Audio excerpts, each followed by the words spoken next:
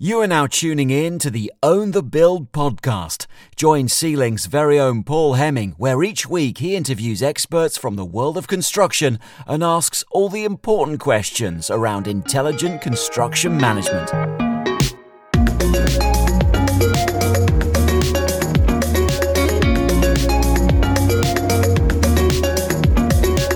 Hello and welcome to episode 61 of Own the Build with me, Paul Hemming. The title of today's show is What Can Construction Learn from Other Industries? And we are joined by a doctor, Dr. Oliver Jones, who is Research Director at Ryder Architecture. They're a big, award-winning international architecture practice. Welcome to the show today, Oliver. How are you doing? I'm brilliant, Paul. Thanks, and it's an absolute pleasure to be on your show, so thanks for inviting me. Oh, it's our pleasure, and all the listeners will be listening to another delightful northeastern accent in their ears. It's like London buses, two very rapidly after one another. Where are you from? Based up here in Newcastle, and clearly heralded from Newcastle for quite some time. Although technically from York, so we'll see. Oh, really? Okay. I have to say, you've got a very nice, soft accent. Oh, that's very kind of you, Paul. I'm a big fan of accents. Big fan of accents. So you are our first doctor on this show, and actually, I'm really excited to have a conversation with you because I think you are our first. I don't want to put anyone else's nose out of joint, but you're our first professional that we've had on the show. We're on episode 61, and you're the first professional who comes from a really academic and research-intensive background. So I'm really interested to explore that and then how that impacts your thinking with construction and architecture in the world that we operate in. So tell us a little bit about yourself. Introduce us to you. Yeah, absolutely. I guess part of history is that I trained as an architect, went out into industry, worked for a little while actually here at Ryder Architecture, where I've now returned to, then went back into academia.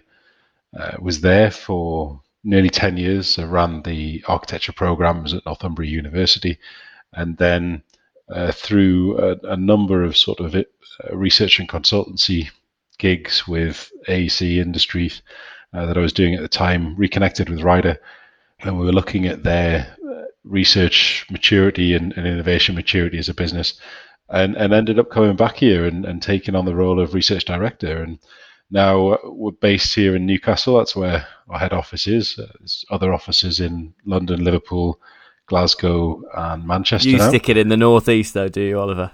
Well, yeah, I get about one. And then we're in Vancouver, Hong Kong, and Amsterdam as well. So the whole point of my role currently is about harnessing that research power and those lessons learned across the business and getting excited in some really interesting, really exciting research projects. Awesome. It sounds really fascinating. I'm going to plead a little bit of ignorance here. Won't be the first time, will not be the last. Could you explain the job description of a research director at an architectural practice such as the one you're at? I always worked at contractors, so I'm interested to know what on earth a research director does.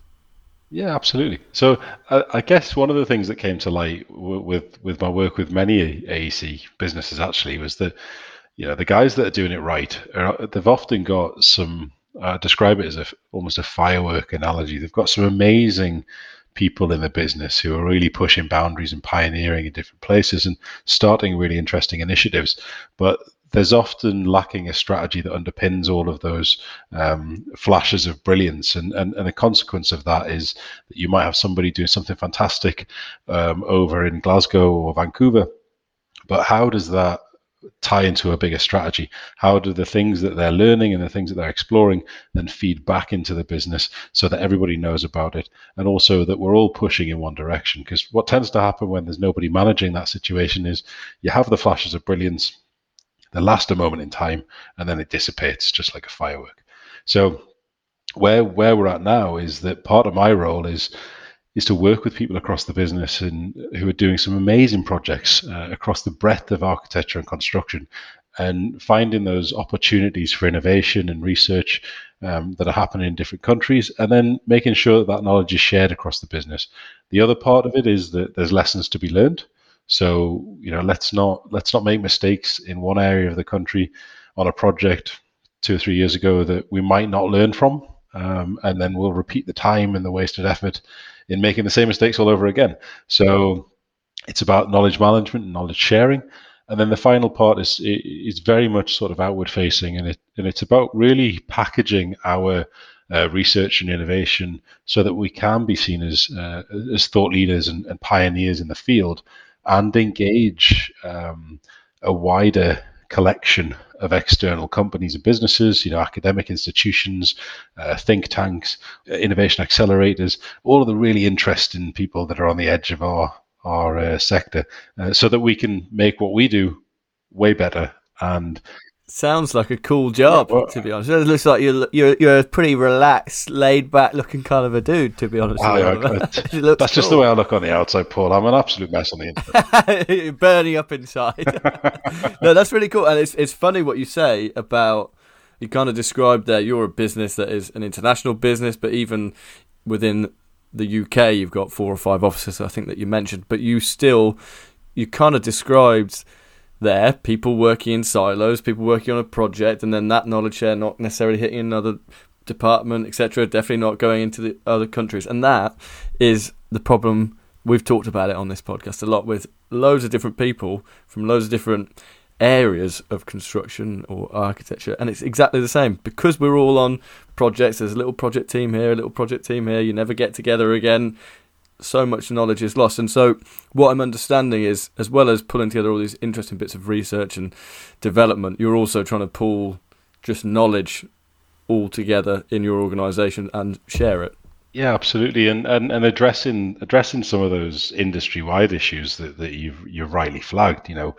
Construction for a long time has been crying out to be reinvented. It's dissipated, it's siloed, all of the things that we get leveled at within the construction industry that are leveled at us around us being slow to adopt and slow to change and Luddites in a fashion is absolutely categorically true for some of us. But in actual fact, construction's probably, I'll say this many, many a time, but construction is absolutely the most exciting sector to be in right now. It touches. Why do you think that? It touches everything. We're at the heart of so many global issues. So the climate emergency, everything that's happened around how do we reach net zero, how do we address net zero, public health, everything that's happening with COVID. That's directly related to the environments that we live in and work in and our cities. The issues around how do we create social value. Well, that needs to be contained within an environment. And then there's bigger digital disruption issues and productivity and quality issues that are related to the environment that all happen in the scenes that we set and we create. So I think there's a real opportunity there for construction and construction sector professionals to be engaging in some of the latest thinking and with some of the smartest people in the world to push us on, to take us to the next level. No, I completely agree. I can see that there is an energy and a passion in you, Oliver, as well, to do that. I remember you telling me when we spoke offline a few weeks ago that during the first lockdown, you went on a bit of a journey, let's say, where you wanted to go and unearth all of these interesting people from different sectors and industries. But I can see a little smirk on your face. What was happening back then? I think. Were you in a strange headspace like the rest of us? I'd probably sat in my garden for the 300th time. I'd probably made my 2000th. It was a nice spring back then, wasn't it? It was a beautiful spring, as they say, and that really set the scene. I thought it just dawned on me one day when I was sat there going, hang about, if I'm sat here and I've got all of this time at my disposal, there's other geniuses just like me sat down. Just what is everybody else in this huge global lockdown doing? So I just started. I climbed out of my YouTube hole and started scouring the internet for everybody that I just thought, these guys are really, really interesting. Wouldn't it be amazing to speak to them? I never got a call. Well, you're on the list. You're on the list, man. But the lockdown ended. So, I've just went a long way down. And it was. I'm not hurting And you at all, honestly. well, it was people that you just wouldn't really consider. It was like I've said to you. It was, That makes sense that you would have considered me then if it's people that you wouldn't consider. I mean, I guess I've always thought that there's a lot of people in the wider arts and sciences, and it was in the original RIBA charter. I remember saying that to you. The whole point of architecture was that we look to connect with the wider arts and sciences to create a better public realm and an environment to live in. And I feel like we lost that. We totally lost that as a profession. Arguably, for 100 odd years, we've become increasingly self-referential. And I just thought this is an amazing opportunity when everybody's locked down globally.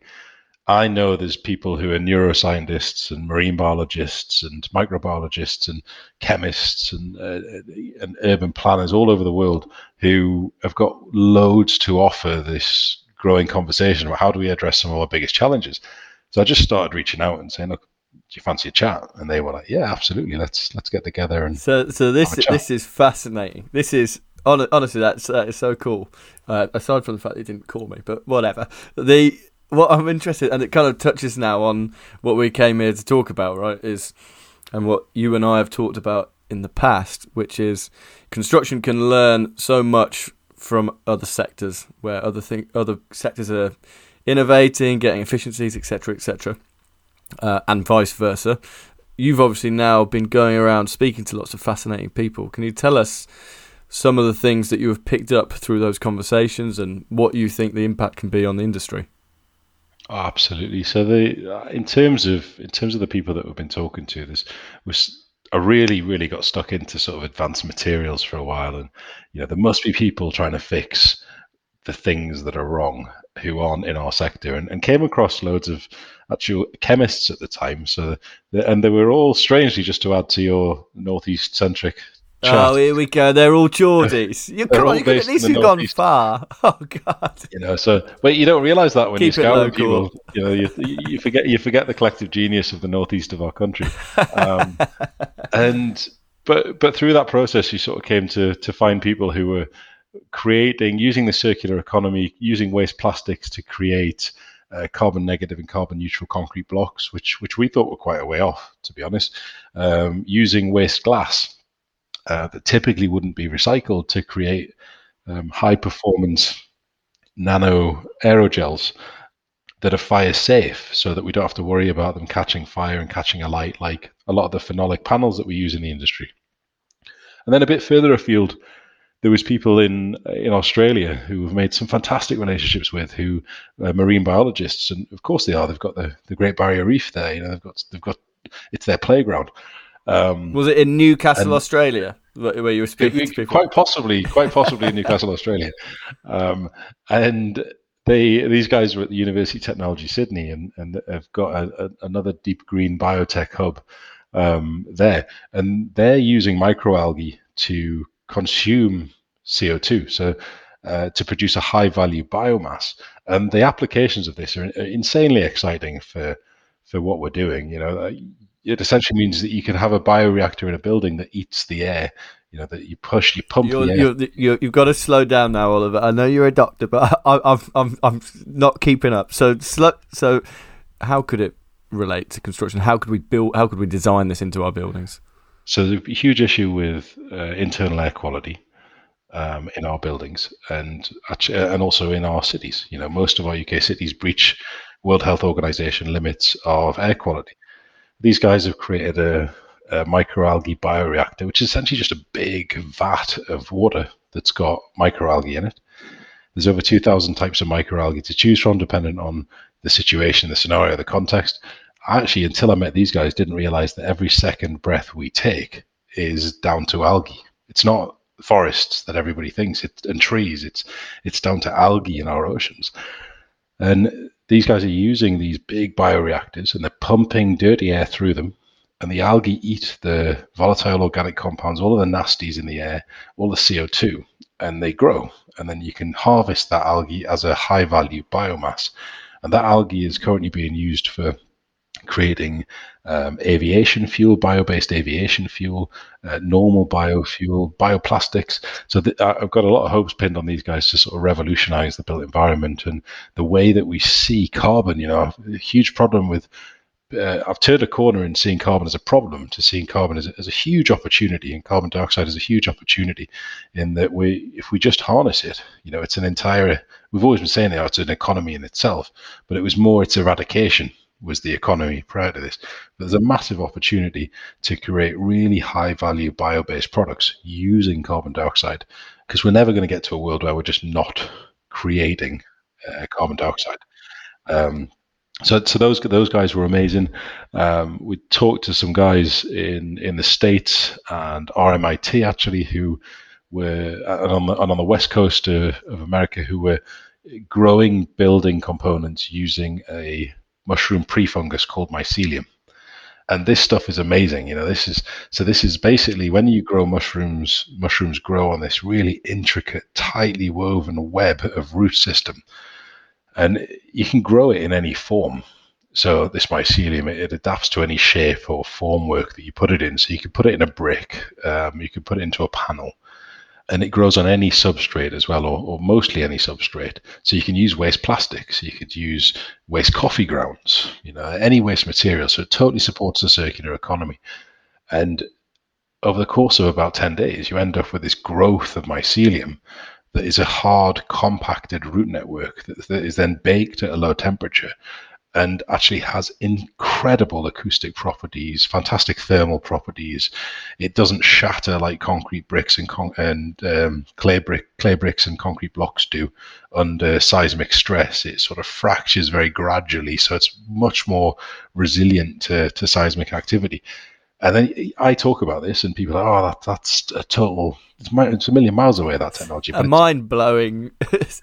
It's not a million miles away. You know, we're working with the UK's biggest company, Biome, who are total pioneers in this space, to develop retrofit solutions and new build housing solutions for the YMCA and for other housing associations and other affordable housing needs. So this stuff is happening right now, and that's why I say it's just an incredibly exciting space to be in construction at the minute.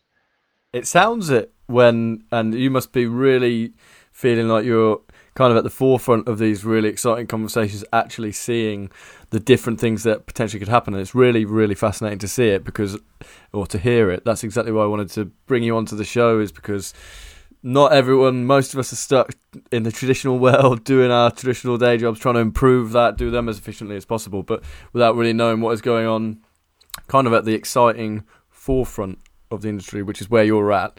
And I want to talk about much, much more, Oliver, but we'll just take a break here and we'll catch up after the break.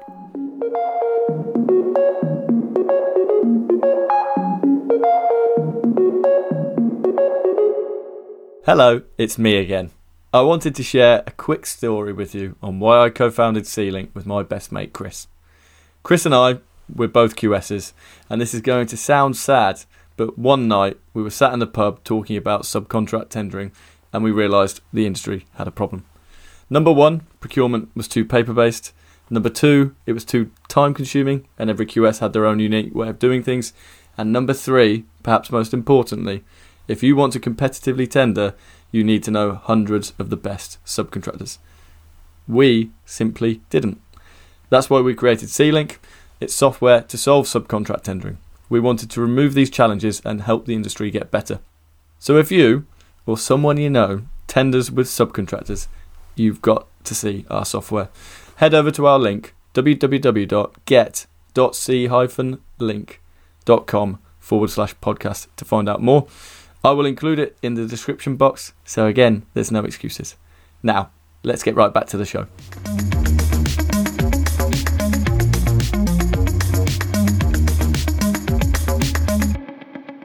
Oliver, I know this must be interesting because you've even got a twinkle in the eye of the producer of Own the Build. Umar, he takes a lot to be impressed, that man does. But this is a really interesting conversation. I want to go back to something you said at the start when I was asking you about like your job description almost. Why is there a research director? What you're doing, and you talked about flashes of brilliance, and there's a flash of brilliance over there, and your job is to kind of capture it and pull it all together, so that there's continued flashes of brilliance. Let's say, with the conversations that you've been having with these marine biologists, with these fungi experts in the west coast of America, what is there anything where there is something tangible that is impacting what Ryder are doing today, or like projects that are coming up where that flash of brilliance is coming into what you're doing?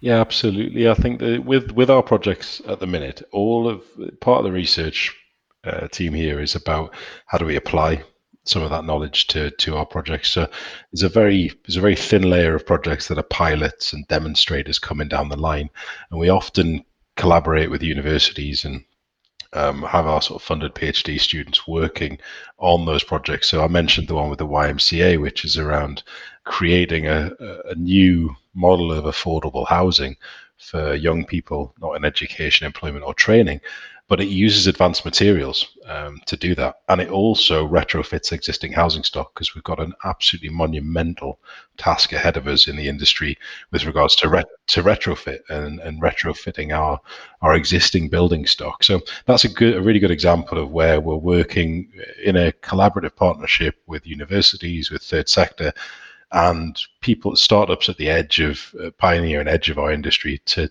really try to deliver a project as a demonstrator or a pilot. There's other instances where it's totally flipped around, and the research team might track a project. So we've got a great project in Scotland at the moment that's looking at the retrofit of schools and what are the different options when we retrofit schools, because we've got loads of schools. We can't build everybody a new school, and schools are that unusual typology that tend to have been built at one age and then added to every 10 years periodically for the last 50 years. So you need to retrofit at different points in different areas. Yeah, so it's just a big old challenge. And one of the research projects that we've got there is working with Scottish Government to look at how do they compare? How does it compare when you do a bit of a light job on retrofit, a really deep retrofit, or when you just knock it down and build it again, which, as we know, isn't really an option because it costs way too much carbon to do that. So how does it compare in terms of U values, whatever? In terms of cost, program, carbon, they're the three main things that we've compared them on, and environmental performance. And actually what we've found is that there's very little daylight between any of those. I mean, the figures were startling when they came back in the cost, literally negligible in terms of the cost of retrofit against new build. Now, you might see that as a negative, but it depends on where you stand on the old carbon debate and how urgent it is. Program, also negligible, we're talking a couple of weeks. But where there was absolute miles between them was the deep retrofit option was 50% lower embodied carbon than the new build option. And clearly that's where we need to we need to be focusing our efforts and pushing towards. And so you've been leading that research piece, or heavily involved in that research piece. You have an outturn. How does that then impact what the Scottish Government, did you say it was? Yeah. So has it now led them to think, right, we will go with the heavy retrofit option on all of these schools, and that will be our way forward? Yes, I think it's definitely kickstarted the conversation, and it's refocused the policy making on embodied carbon, because it was something that we all knew to be important, but there's very little policy that's supporting embodied carbon at the moment and embodied carbon reductions. There's a lot of focus on operational carbon and how do we reduce operational energy of buildings, but there's not a lot of focus. There's not as much focus on embodied carbon. So it's a phrase, honestly, that I've only just started to become aware of. So it's now becoming one of those catchphrases that you start to hear, or buzzwords almost that you start to hear. So just for clarity, embodied carbon is what exactly? So operational carbon is any carbon that's produced and I'm paraphrasing within an inch of my life here. But generally speaking, operational carbon is anything to do with the energy that's required to operate and run the building. Embodied carbon is anything that all of the energy that has gone into the creation of that brick or the concrete or the glass, including its extraction from the earth, including its transport to the site, including the operating and manufacturing procedures that it went through to get it to site. So it's an incredibly complex thing, but it's critically important that we get a handle on it. Otherwise, there's very little argument for reusing things. And actually, that's where we need to be. We need to be seeing our existing building stock as a huge bank of materials. It's of like, oh, well, when you inherit a site, you might inherit a building, and you may or may want to retrofit that building. I would strongly suggest that that's what you do. But there's loads of complexities that are involved in that. But there's a ton of materials there. There's a ton of carbon that's already been spent, and there's a lot of money that's already been sunk into that site. That typically, up until this stage, someone would just turn up and demolish it, take it off site. In like grade, unless it's listed, English Heritage listed. I remember. So I come from Stratford-upon-Avon. That's my hometown. Stratford-upon-Avon, very famous for Shakespeare, very famous for its theatre, and the theatre underwent a extensive pull it down and rebuild it. I can't remember when, 10 years ago, let's say. And at the time, it was one of the few bigger projects. It wasn't a massive job, but one of the few bigger projects that I'd seen where they were forced to take down brick by brick and effectively build back brick by brick because it was such an important historical building. There was the drive for that. But that, to me, I remember thinking, oh, that's really uncommon because, as you say, the majority is rip it down, let's go and start again. So that mentality is shifting now with circular economy, embodied carbon, all of those things, and you're seeing that. Yeah, definitely, and we're seeing influences, different types of influences from all over the world. So in our office in Vancouver, it's not common, but it's more common that you might see demolition crew go into the site and regrinding all of the concrete into aggregate to then be used within the next construction process, it's a total viable technology. It's been around for ages. We just tend not to do it because it incurs extra cost and extra steps. But what we're not seeing is we need this fundamental move away from short-termism and from cost into that long-term view around sort of planetary health and environmental health, and understanding the long-term costs of not doing that. That has to come from the clients, though. That has to come from the very top, right, to drive it down. Because as we know, we're working on the contracting side of the industry. We work in a low-margin, high-risk business, which is why you have absolute short-termism. It's a mentality that I'm not saying it's right, but it exists because you've got no margin, you've got to get it done quick, and you've got to get it done as economically as possible. So it's that I still toy with that, how that actually seeps through the industry. I can understand it on the bigger projects, perhaps, but how that seeps through to the SMEs, I still am a bit troubled by that because I know what it's like to be in those businesses. I think we're just at a transitionary point where we're looking at the business model around this all a little bit wrong.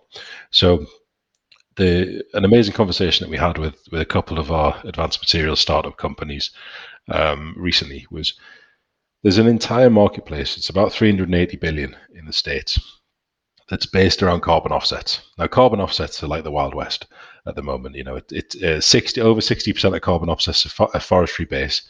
Now, it might just be a cynical northeastern vibe that I'm bringing to this table, but no. I don't trust that I'm not being sold the same tree that 4,000 other people are being sold in a carbon offsetting scheme. I want to understand the mathematics of it. I want to understand what is happening. Well, how are they accounting to offset my carbon based on what type of tree is it? Where is it growing? How long are they? How old is it? How mature is it? How much carbon is it taking out of the atmosphere? And it's, to say the least, at the minute, that industry it's fast and loose, that industry. But what's really interesting is that there's a number of verification programs in the States, and maybe this is a model that we bring over to the UK, where you can verify your offsets. So if, for instance, if you are a company that creates a carbon negative brick, then you can verify the amount of avoided emissions, and then you can sell those offsets.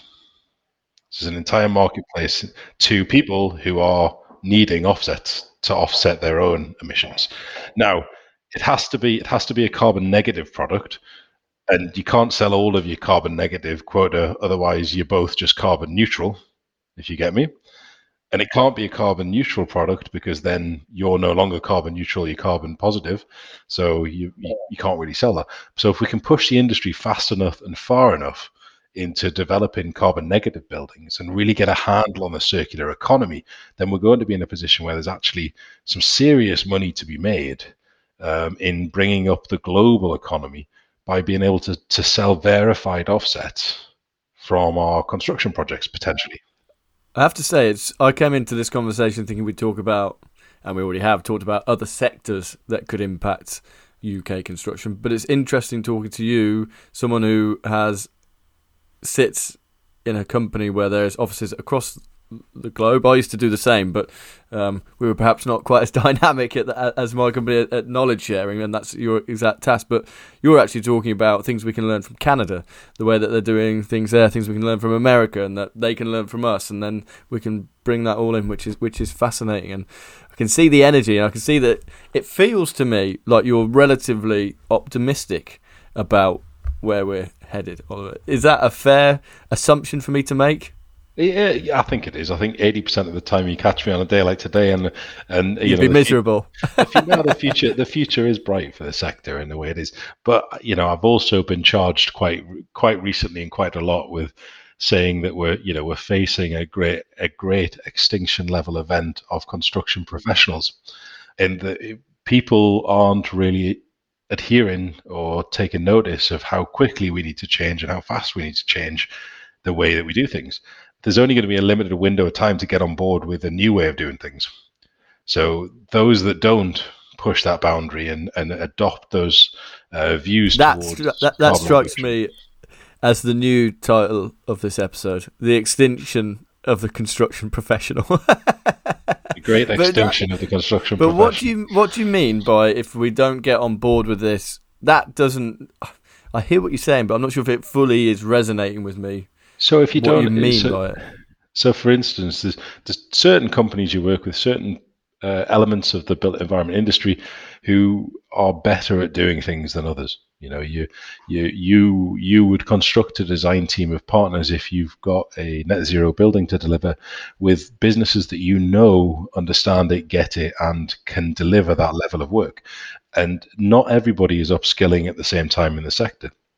Or what tends to happen is there's a knee-jerk reaction for everybody to put some information out there to talk about net zero futures or to talk about MMC, and then that's it, lip service. It's not what are we doing next and how are we really pushing this and pioneering in this space in order to survive and realize that sort of net zero future. And so, do you believe that construction companies will go, in inverted commas, extinct if they are not focused on this, if they are paying this lip service? I see absolutely no future for a business that isn't focused on sustainable construction. Because the whole energy market's changing. We've seen that, and we are wonderful at being stalwart. We're good at it. In our view, this is never going to change. Nothing's ever going to happen. We're going to be just fine doing what we've been doing for 200 years. It's not a chance. This is a global movement. There's forces, economic forces, environmental forces at play that are pushing this fast and far, and the companies that don't get on board are going to miss out. I actually haven't thought about it in such clinical terms, but we have talked about it relatively recently with a development finance broker who was talking about all the money, let's call it green money for the sake of making the conversation easy, that is coming in and it's focused on sustainable construction, sustainable property, sustainable development. And you are absolutely right. There is a whole wave coming in, and I do think I'm just going to have to rename this the extinction of the construction professional. I think you've nailed it there. No, it's fascinating conversation with you, honestly. Can I ask one final question? If you could describe kind of like one ambition that you have for construction to achieve this decade, what would that be? Oh my goodness. Come on, you're with Future Build. You're talking about all these interesting things. The decade is the time. The time stamp is the challenge. I want to see free energy. And it's very timely. There are absolutely solutions for people to be off grid, to be decoupling from the grid, and to be adopting renewable energies at whole scale levels in terms of communities. But we don't galvanize as communities. We don't galvanize as individuals in a community. We're often sort of picked off by energy providers one by one. There is, with the state of play with technology and renewable technologies, we can realize this now, but we are just not working in concert, and we are not focused on developing clean energy communities and also off-grid communities to the extent that we should be, because it would add way more energy resilience to our country. It would dramatically improve people's lives if we weren't all facing these huge energy bills. And the problem with it is nobody wants to do it because it shakes up an ingrained existing system where people don't want to change the rules of the game. But we're already seeing those rules begin to shift. Yeah, you are right. Yeah. And so that's what your ambition is. Free energy and greener cities. I think greening our cities and nature-based design solutions are one of the biggest things that we need to get right in the next 10 years. We need way more trees in our cities. We need to view trees as critical infrastructure because they are going to help us mitigate the climate impact over the coming years. When we design a building, we look at a climate adaptation plan for a proper database that tells us to 2050 to 2080 what are the likely temperatures of that area. We need to be adopting that in our placemaking and in our cities, because it's probably not ridiculous to say that the temperature in Newcastle will be going to be wild, exceedingly like higher than it is now in 15, 20 years time. You can't plant a tree in 15, 20 years time and expect it to do 30 years of growing so that it can mitigate those urban heat islands. So we need to be really thinking about how do we future-proof our cities with green infrastructure today. Oliver, you are a fascinating individual, and it's been such a pleasure to talk to you. Thank you so much for coming on the show. When I do the podcast description, I'm going to be sharing Oliver's details, riders' details. Oliver, next time you're looking for interesting individuals to speak to, maybe if I can get on that list, I'm happy to have a chat. I haven't got much, but I could maybe give you 5-10 minutes. It's been very one-sided, mate. I feel like we need to do a rerun, and I'll ask you a load of questions. It's going to be a very, very dry episode, and all the listeners will attest to that. No, real pleasure to have you on the show, Oliver. Thank you so much for coming on, and speak to you soon, mate. Thanks a lot, man.